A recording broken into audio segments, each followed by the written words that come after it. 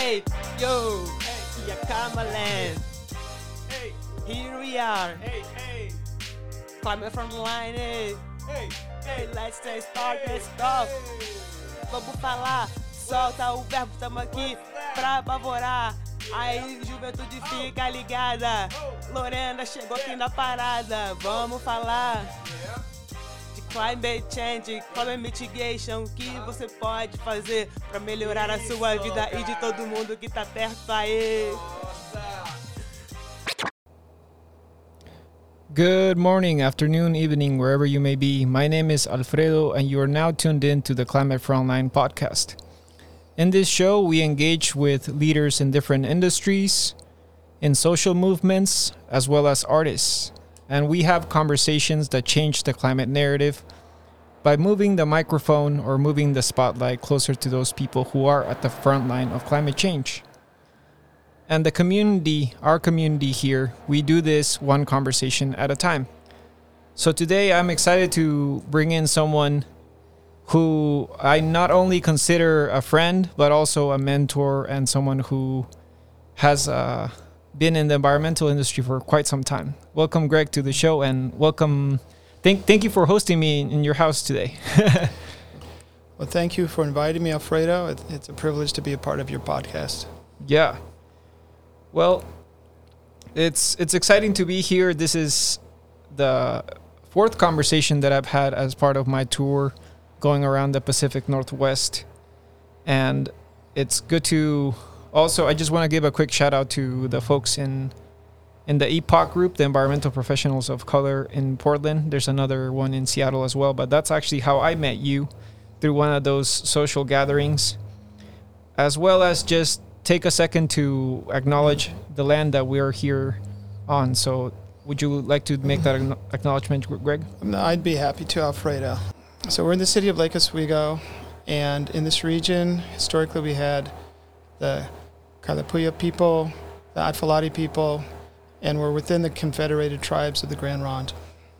Yeah, thank you for that, Greg. I appreciate you sharing a little bit of that, and I think it's important for folks in the community to just become more familiar with the peoples whose land you live on. And it's a journey that I've had to start again and again depending on where I move. So thank you for doing that, Greg. So there are folks who are listening to this podcast who may not know who you are. So could you just share a little bit of maybe your favorite food and your journey in this thing called life? Okay, well, thank you. I have a lot of favorite foods. I'm mostly vegetarian, and so I tend to make a lot of kind of miscellaneous sorts of stir fries and throwing all kinds of things in there, like tofu and tempeh and seitan, and then vegetables, wide range of vegetables and rice. And so I do a lot of variations on that with a lot of different sauces.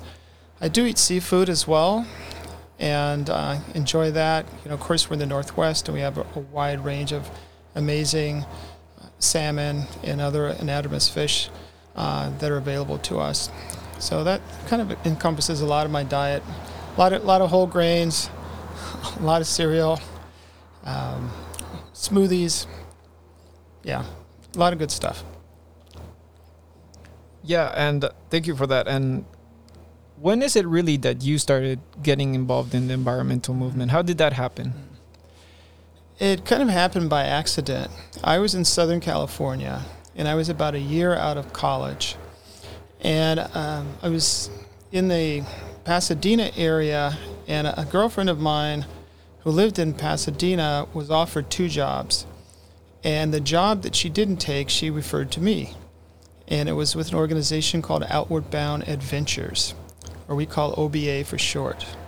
And OBA is not part of the Outward Bound school that you're familiar with. It's a nonprofit organization based again out of Pasadena, works with middle and senior high school students from Los Angeles and East LA, predominantly black and brown children, taking them out into wild places, backpacking, hiking, water activities, snow activities. And so you have to realize they started back in the early 60s by a teacher, middle school teacher, who started an Audubon club, and that evolved into Outward Bound Adventures.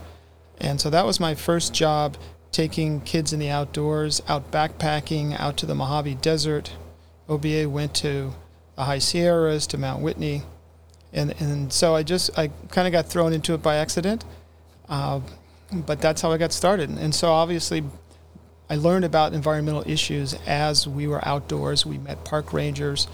We got involved in different issues. The Alaska Lands Act, to preserve that land, got the kids involved. They got to meet Congress people, write letters, draw pictures of conflicts of reindeer and pipelines and things like that. So that's how I got started.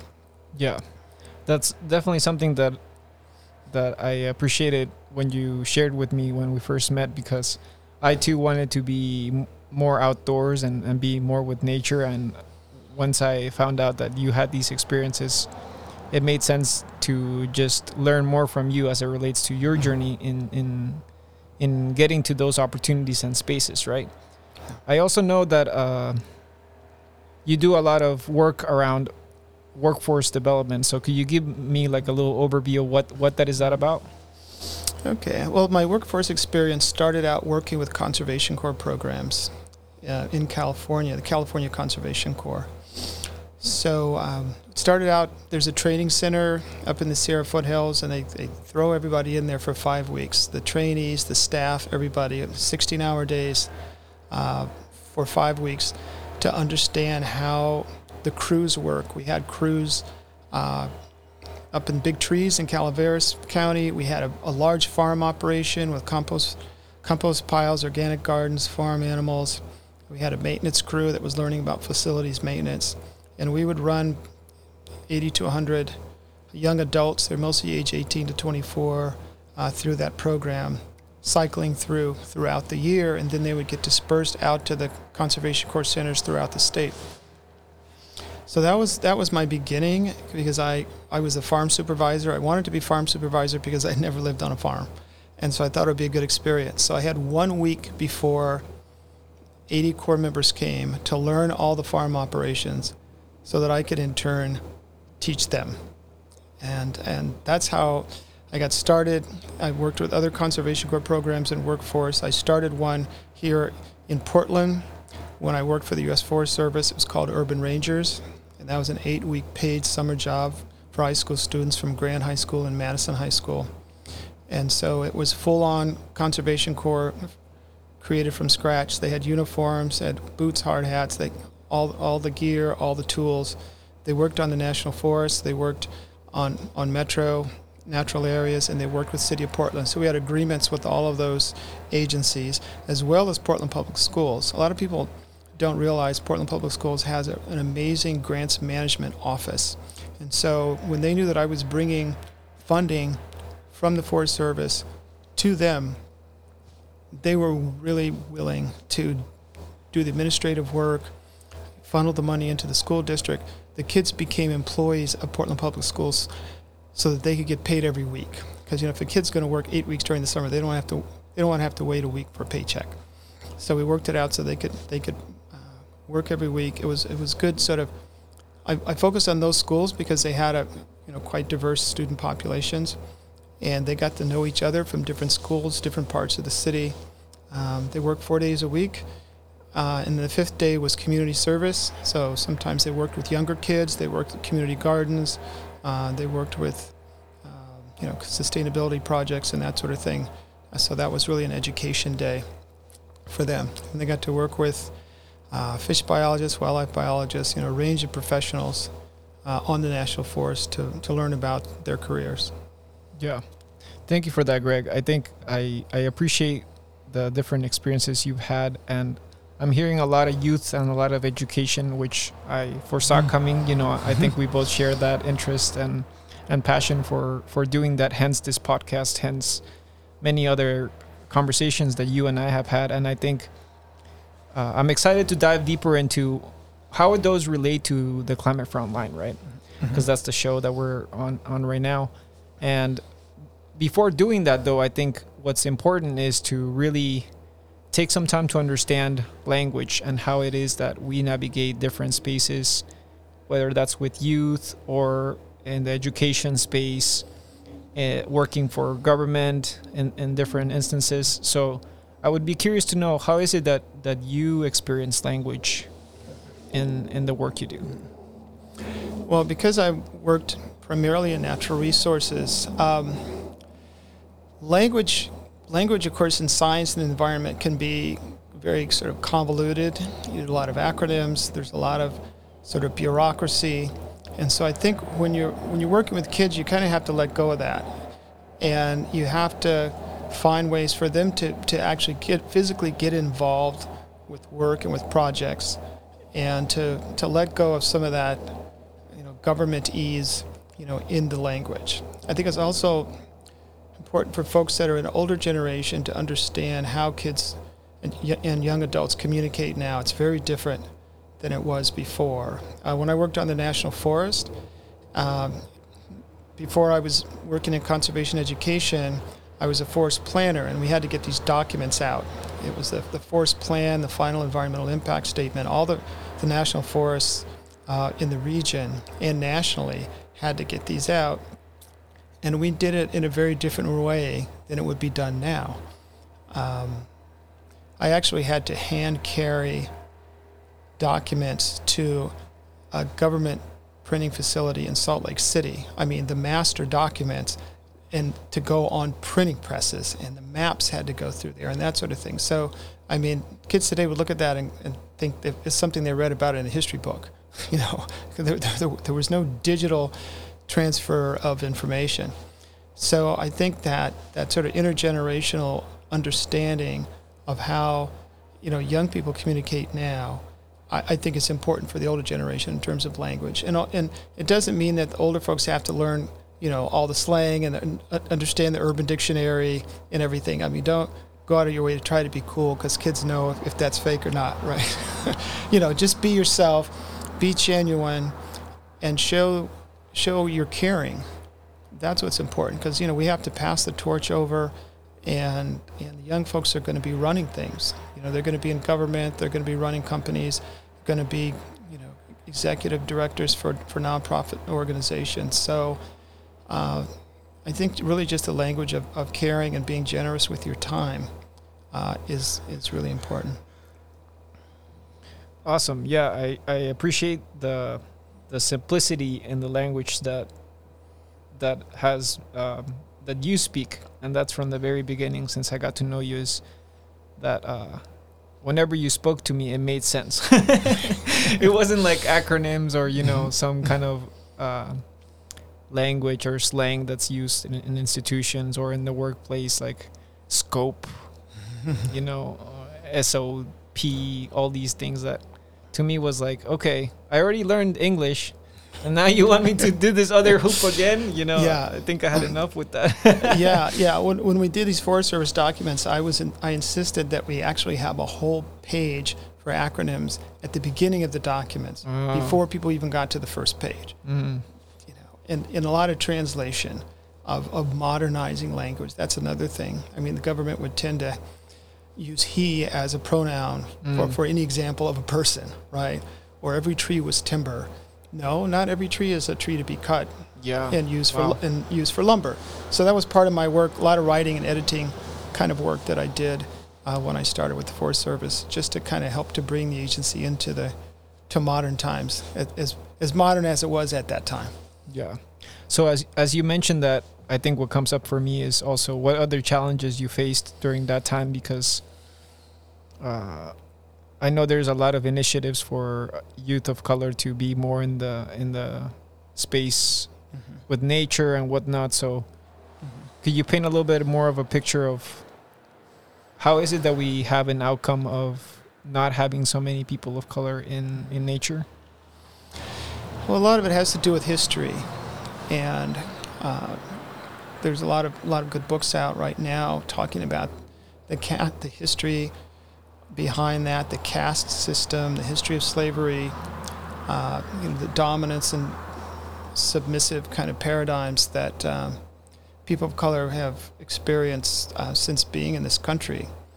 And so, nature was an adversarial place, especially in the South.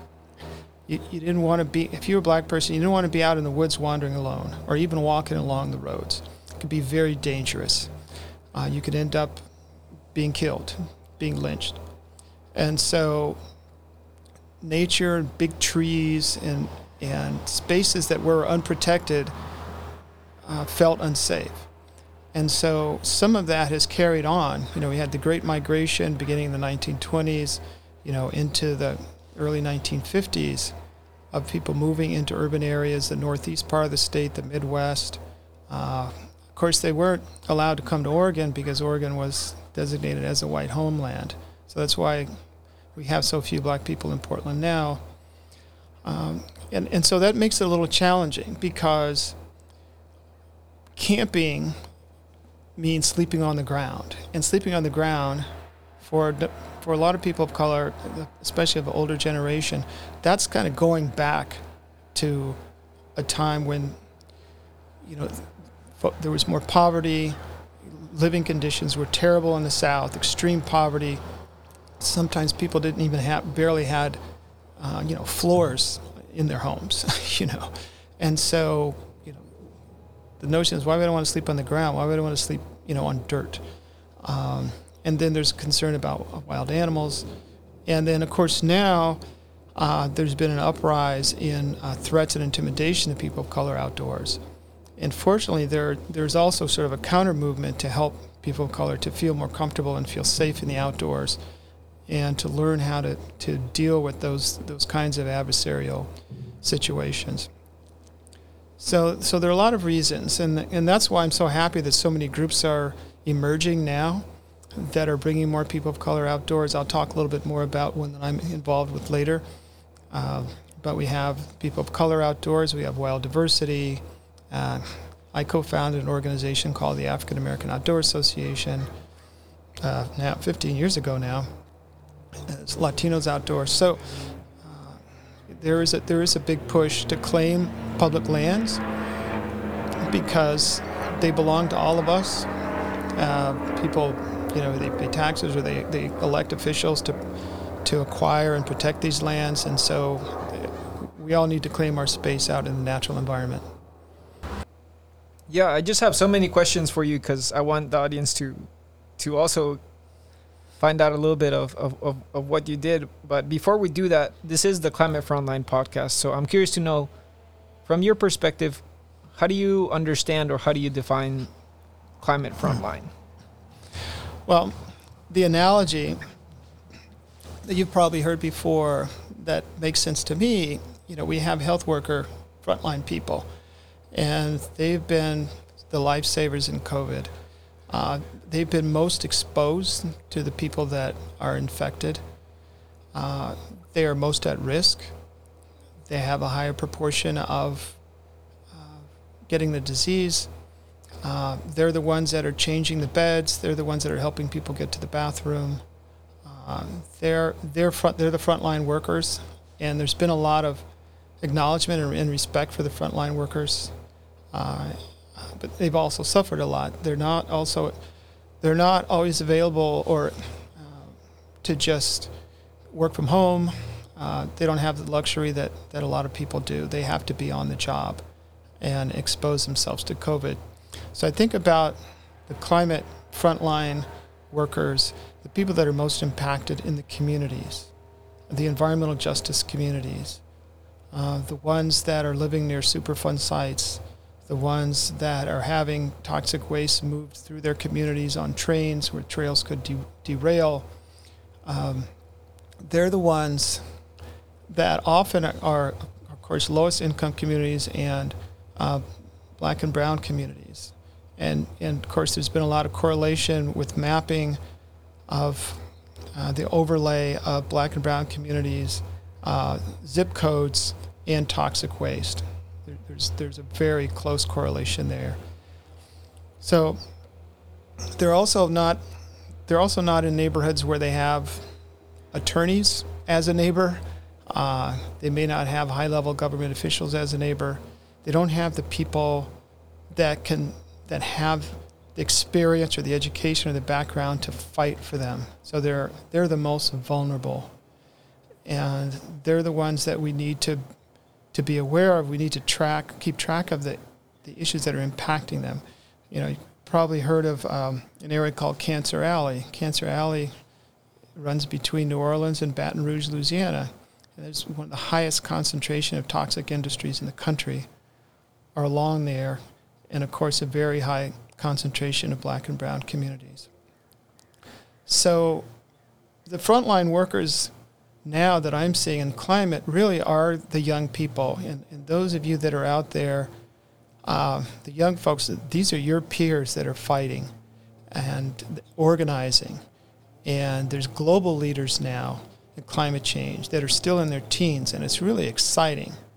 And so, if you have an interest in this, just know that you're not alone. There are groups and organizations out there, and you can organize locally in your own community. We may talk about that a little more when we wrap up. But that's the front line, the people that are being impacted. And that feeling of helplessness has been changing into feelings of empowerment, because there are people that are in places now, in positions that care. Most of the attorneys that I know don't work for law firms. They work for nonprofit organizations.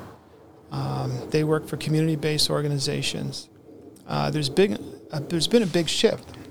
A lot of them might work for a big firm for like 2 years, and they say, "Oh, I'm out of here. This is not addressing my values. I might be making a lot of money, but that's not where my heart is. That's not where I need to be." Yeah, I would agree with you. I think that what you've described is something that I think folks usually tend to speak towards, because asthma, Cancer Alley, being close to highways, Superfund sites. These are all things that I think are true. And I think when I started this podcast, I was looking to change the narrative around this. And I want to post this to you and hear your reaction also, because I think when we use these terms like low income, vulnerable, it paints a picture to me that these folks are not rich, right? And so many of these frontline communities have such rich history, rich wisdom, rich relationships with Mother Nature, And I just think it's an opportunity to change the narrative also on the fact that they are well positioned to solve a lot of these issues, right? They are full of energy. A lot of folks who I know are at the front line continue to fight through, and they enjoy life, So I would be curious to know just your thoughts on that, because like I said, I hear the sentiment of like, hey, they are, you used the analogy of the pandemic, frontline workers. And it's also those folks, I think, who are rich in many ways. And I'd just be curious to know a little bit of your thoughts on that. Well, I agree with you, Alfredo. I think that there's a lot of resources in the community. Communities that have been through a lot historically have built a huge resilience and a whole bank of community knowledge. People know their own neighborhoods best. They know each other's strengths best. They know the leadership in their communities. They're motivated. They want a healthy environment for their children just like anybody else. They want clean water to drink. So, communities often know what's best for themselves, and I think sometimes we forget. People in government often forget that. They go in and study communities and write reports on communities, and then they leave. And so, that paradigm is shifting, and I think there's been also a movement of just helping folks in communities to understand how government works too, because sometimes you have to work within the system. You have to know how to give a public testimony, and writing letters and doing sorts of things that can draw attention to the high intellect of your community, that what's best, for your own community. So things that I don't want to paint the picture of helplessness and hopelessness, and all these things are happening to us, and we just have to slowly die away. That's right. Yeah. And I think it really manifested itself for me in academia, learning about it through an environmental science program and how they describe these communities, or, when you have folks who have X number of years doing carbon emissions or something like that. They'll talk about frontline communities as such. And as you know, I have a really tight connections with a lot of these folks who are in the frontline in Peru and in other places. And it's a different reality, right? And just like there's two different worlds here in the developed world and the developing world, if you want to call it that. I just wanted to invite you a little bit into that conversation. So when we talk about the climate frontline, I think folks also wonder, like, okay, so we've talked about who those people are, how they're being impacted, the richness that the communities have. And so the question begs, how do you engage with them? What can people do in terms of getting clarity on their role? Because everybody has a different role to play. Mm-hmm. And so I'd be just curious to know a little bit of how you've experienced that, both in your personal life as well as your advances in your career. Okay. Well, what I've found is that the people that are in more power, whether they're working with a public agency or maybe some of the larger environmental organizations, what I've seen works is when they start to get out of their comfort zone, because there is kind of a bubble that still exists with the environmental movement. And some of the founders of some of the well-known global environmental organizations, they were like friends at Yale, or in the Yale School of Forestry, or different places like that. And so and mostly male, white male. And so that's sort of the body of people that started founding these different organizations. And at least here in the U.S. In the U.S. Yeah, in the U.S. But again, and so as they branched out and become international, obviously they've hired a lot of people from local countries to manage projects and that sort of thing. But I mean, that's sort of how these organizations founded here. And even when I was in Madagascar, and I think the World Wildlife Fund was there, and they had these students from Duke who were there, who were training local folks on being guides in the different preserves. So, I mean, that's a model that's been going for a while, and it does need to shift into more of a local empowerment model. And I think that's getting out of the comfort zone. And so even for right now, I talk with a lot of organizations that are wondering how to engage more people of color in what they're doing. And it could be local, it could be the Columbia Land Trust, or it could be Portland Audubon, or it could be any number of organizations, EcoTrust, and they're not sure how to go about it because they just have operated in their own bubbles, for so long. Yeah. So they have to go into the communities and just sort of hang out, and not develop some relationships. Not come offering anything. Mm-hmm. And you know all about this, Alfredo. There's a lot of trust building that has to happen first. Right. Just person to person. Yeah, and I did have Marcelo on the show, and we got a chance to speak with him a little bit about his mission to transform the whole environmental movement, right? Mm-hmm. And so if folks are listening in and they want to check out that episode, then feel free to check it out. I think it's titled Transforming a Movement with Marcelo Bonta. So I completely agree with you, Greg. And I think where I want to spend some time with you now is mentorship, because this is a term that I struggle with, to be honest with you. But let me tell you why I struggle with it. Because it's not a term that necessarily has a good translation in Spanish. Like when I think of folks who help me out in my community, I think the word elders is probably a better fit. I just struggle with finding a right term for it. I would like to spend some time talking about this because I think for a lot of youth who want to be part of this environmental movement, or put it another way, they have knowledge from their communities, and they know they have a role to play in all this by leading organizations or leading initiatives that perhaps, like you mentioned, organizations that have started with folks at Yale just don't have that perspective, that value they have, right? And so I'm curious to know a little bit of how you experience mentorship as a word, as well as how you kind of navigated that as you engage youth who have a different identity than you do, right? I would love to hear a little bit about how that experience is for you. Okay. Well, in my career, unfortunately, I didn't have mentors per se. I think there were very few people that looked like me that were doing the kind of work that I was doing. And there was no one to really seek out at that time.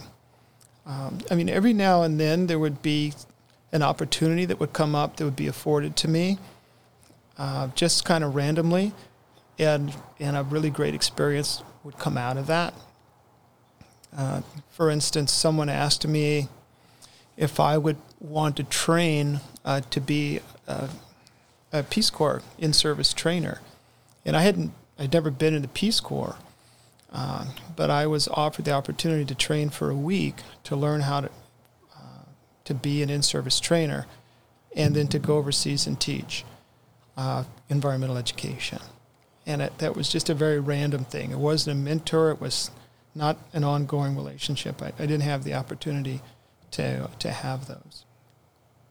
But now I just feel real fortunate that I'm at a stage in my career where I can mentor and I can share my life experience with younger folks.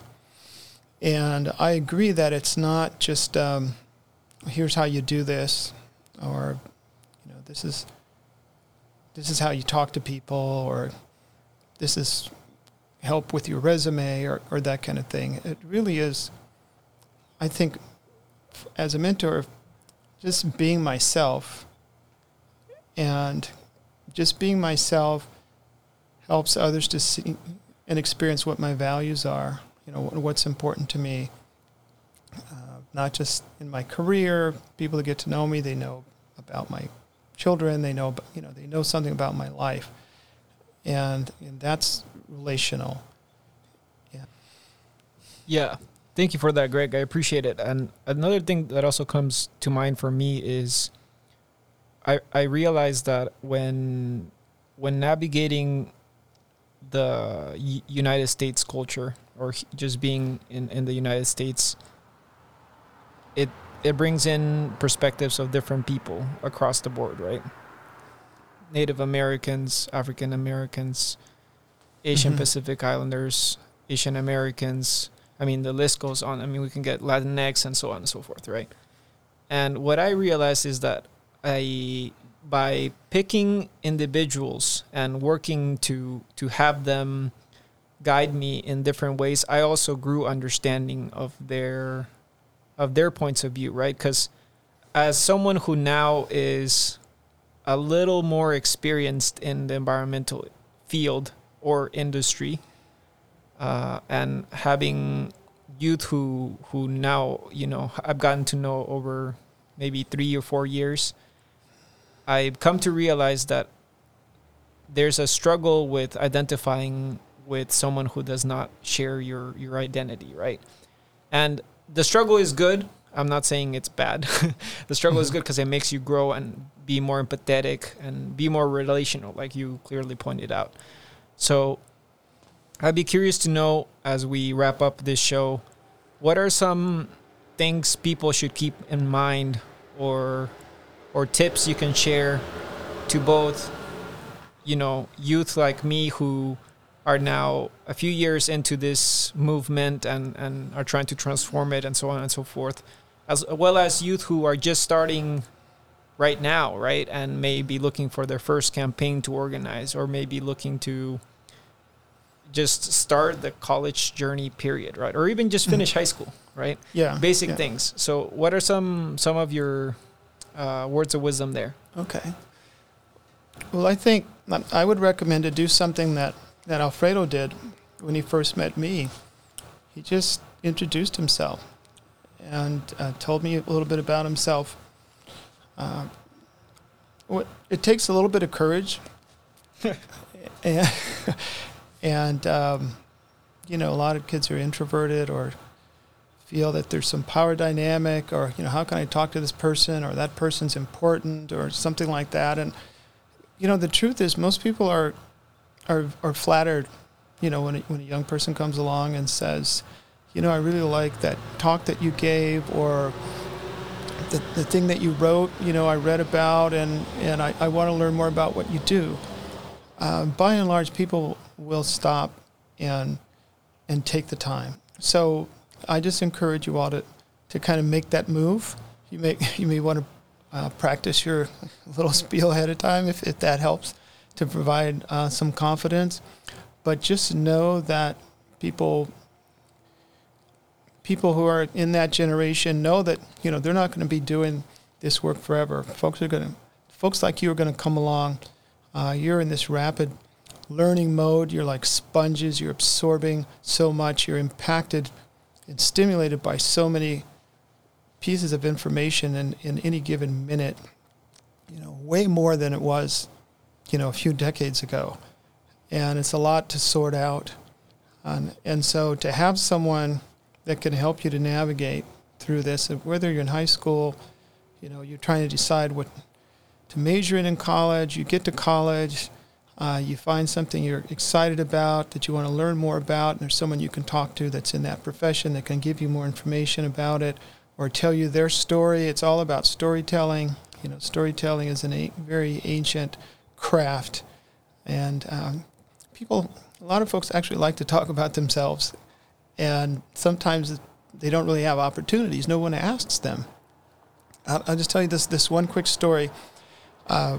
So there's a person who's written a book that's been reprinted for years now. It's called What Color Is Your Parachute? His name is Richard Bowles, and he's been known as a worldwide authority on career development. And Richard Bowles would have this, do these seminars around the country, and weekend workshops. And some of them were days long. And one of the things that he would have people do is to cold call someone that's doing something that you would like to be doing in the future. So say they're in Minneapolis. People come from around the country to Minneapolis. They're in Richard Bowles' workshop for a week. They said, pick a company and just ask for 20 minutes of their time. Can I come in and talk to you for 20 minutes? So he has all the students do that. And these are not students like college. I mean, these are adults. And so what would happen is people would pick up the phone, call, and say someone at Hewlett Packard, or I guess 3M, big company is in Minneapolis. I really want to talk with one of the managers. I want to learn about what they do. Make an appointment, and they go. And they start, and they say, well, thank you for this period of time. Often they would keep the person in the office for an hour. I mean, the person got to talk about themselves. They got to tell their story and share their journey. Sometimes the people that just made those random calls, they actually got offered a job before. And Richard Bowles would say, don't accept any job offers. It might seem like a setup. This is not what we're trying to do. We're really trying to gather information. But the point is, they were so enamored by having someone come and talk to them and ask them about themselves that they were willing to share more than what the person imagined that they would get when they arrived. So I hope that's a little bit of a confidence booster for you as you go out and think about who you want to talk with. People like me, we feel a responsibility to you and to your career. And, Alfredo's an example. There are other, particularly young professionals, young males of color, that I've had the good fortune to help and support. It's very fulfilling to me. So he's doing me a favor. And so when you're reaching out to folks and asking them to tell their story, you're it's symbiotic, as Alfredo said. Yeah, I think for me, it's the relationship really. And maybe I think the word relationship resonates more with me because relationships get people out of poverty. Relationships get people through education. Relationships make connections to resources. It's relationships that make us resilient, right? That's right. And whether you're talking about earthquakes, wildfires, COVID, right? It's relationships that are gonna show up in your space, and when you have relationships, you are that much more resilient. So I definitely appreciate the relationship that I have with you, Greg, and I appreciate you being on the show today. Any other shout outs or how can people find out more about the work you do and stay in touch with you? Okay. So Alfredo did mention that I have a private consulting firm. It's called Creating Tomorrow's Workforce. And Creating Tomorrow's Workforce works particularly with natural resource agencies, NGOs, and environmental firms to support their efforts to diversify their workforce. So we do that through working with their strategic plans, coaching hiring managers, reviewing their internal HR processes with an equity lens, developing internship programs. So that's work that I enjoy. It brings together my environmental and natural resources background with my workforce development background. So it's a perfect match. After spending several decades in government, it's really nice to be able to help organizations to be better and get better. And then we talked about a few nonprofit organizations that are bringing folks of color outdoors, and so I just wanted to mention People of Color Outdoors, which was founded in 2017. And hiking, kayaking, cycling, cross-country skiing, kind of a range of things. There's a meetup site for People of Color Outdoors and a Facebook page that you could go on. And then I could be reached particularly at tomorrowsworkforce@gmail.com. Awesome. Thank you so much, Greg, for being on the show. Really appreciate it. Thank you so much, Alfredo. It's really been a pleasure. Well, that was my conversation with Greg Wolley, a person in my life that I'm really thankful for. There's just countless instances when Greg showed up in my life to just hear me and support me. In fact, I remember clearly telling him about coca tea, and I remember other folks would give me this like strange look when I would tell them about me drinking coca tea, and Greg was just remained curious, and I think I even gave him a coca tea once to try. So yeah, really hope that you enjoyed that conversation with Greg on these topics of education, mentorship, and I'm also curious, what are ways in which you, the audience members, are establishing these relationships? Because I know it looks completely different for men. It looks completely different for women. There's different dynamics that play. And I'm just curious to know, what ways do you seek out these opportunities? What are the informal ways specifically? And if you have a question or would like to chime in on what those ways are to the show, please be sure to visit Climate Frontline climatefrontline.com. There's a voicemail tab there where you can leave your question or comment, whether that's for me or Greg or any other member of the community. So if you enjoyed the conversation today, also please share it with a friend who may benefit from hearing this dialogue. And yeah, be sure to follow us on the different social media platforms. We're on Instagram, Facebook, and Twitter. We're on Twitter at CFL_podcast, and on Facebook and Instagram as Climate Frontline. So you have tuned into the Climate Frontline podcast. We are found in all major podcasting platforms, including Apple Podcast and Spotify. And we engage community leaders, social movement leaders, industry leaders, artists to change the climate narrative so that we put the microphone that much closer to those people who are at the front line of climate change. I will see you next time. Peace.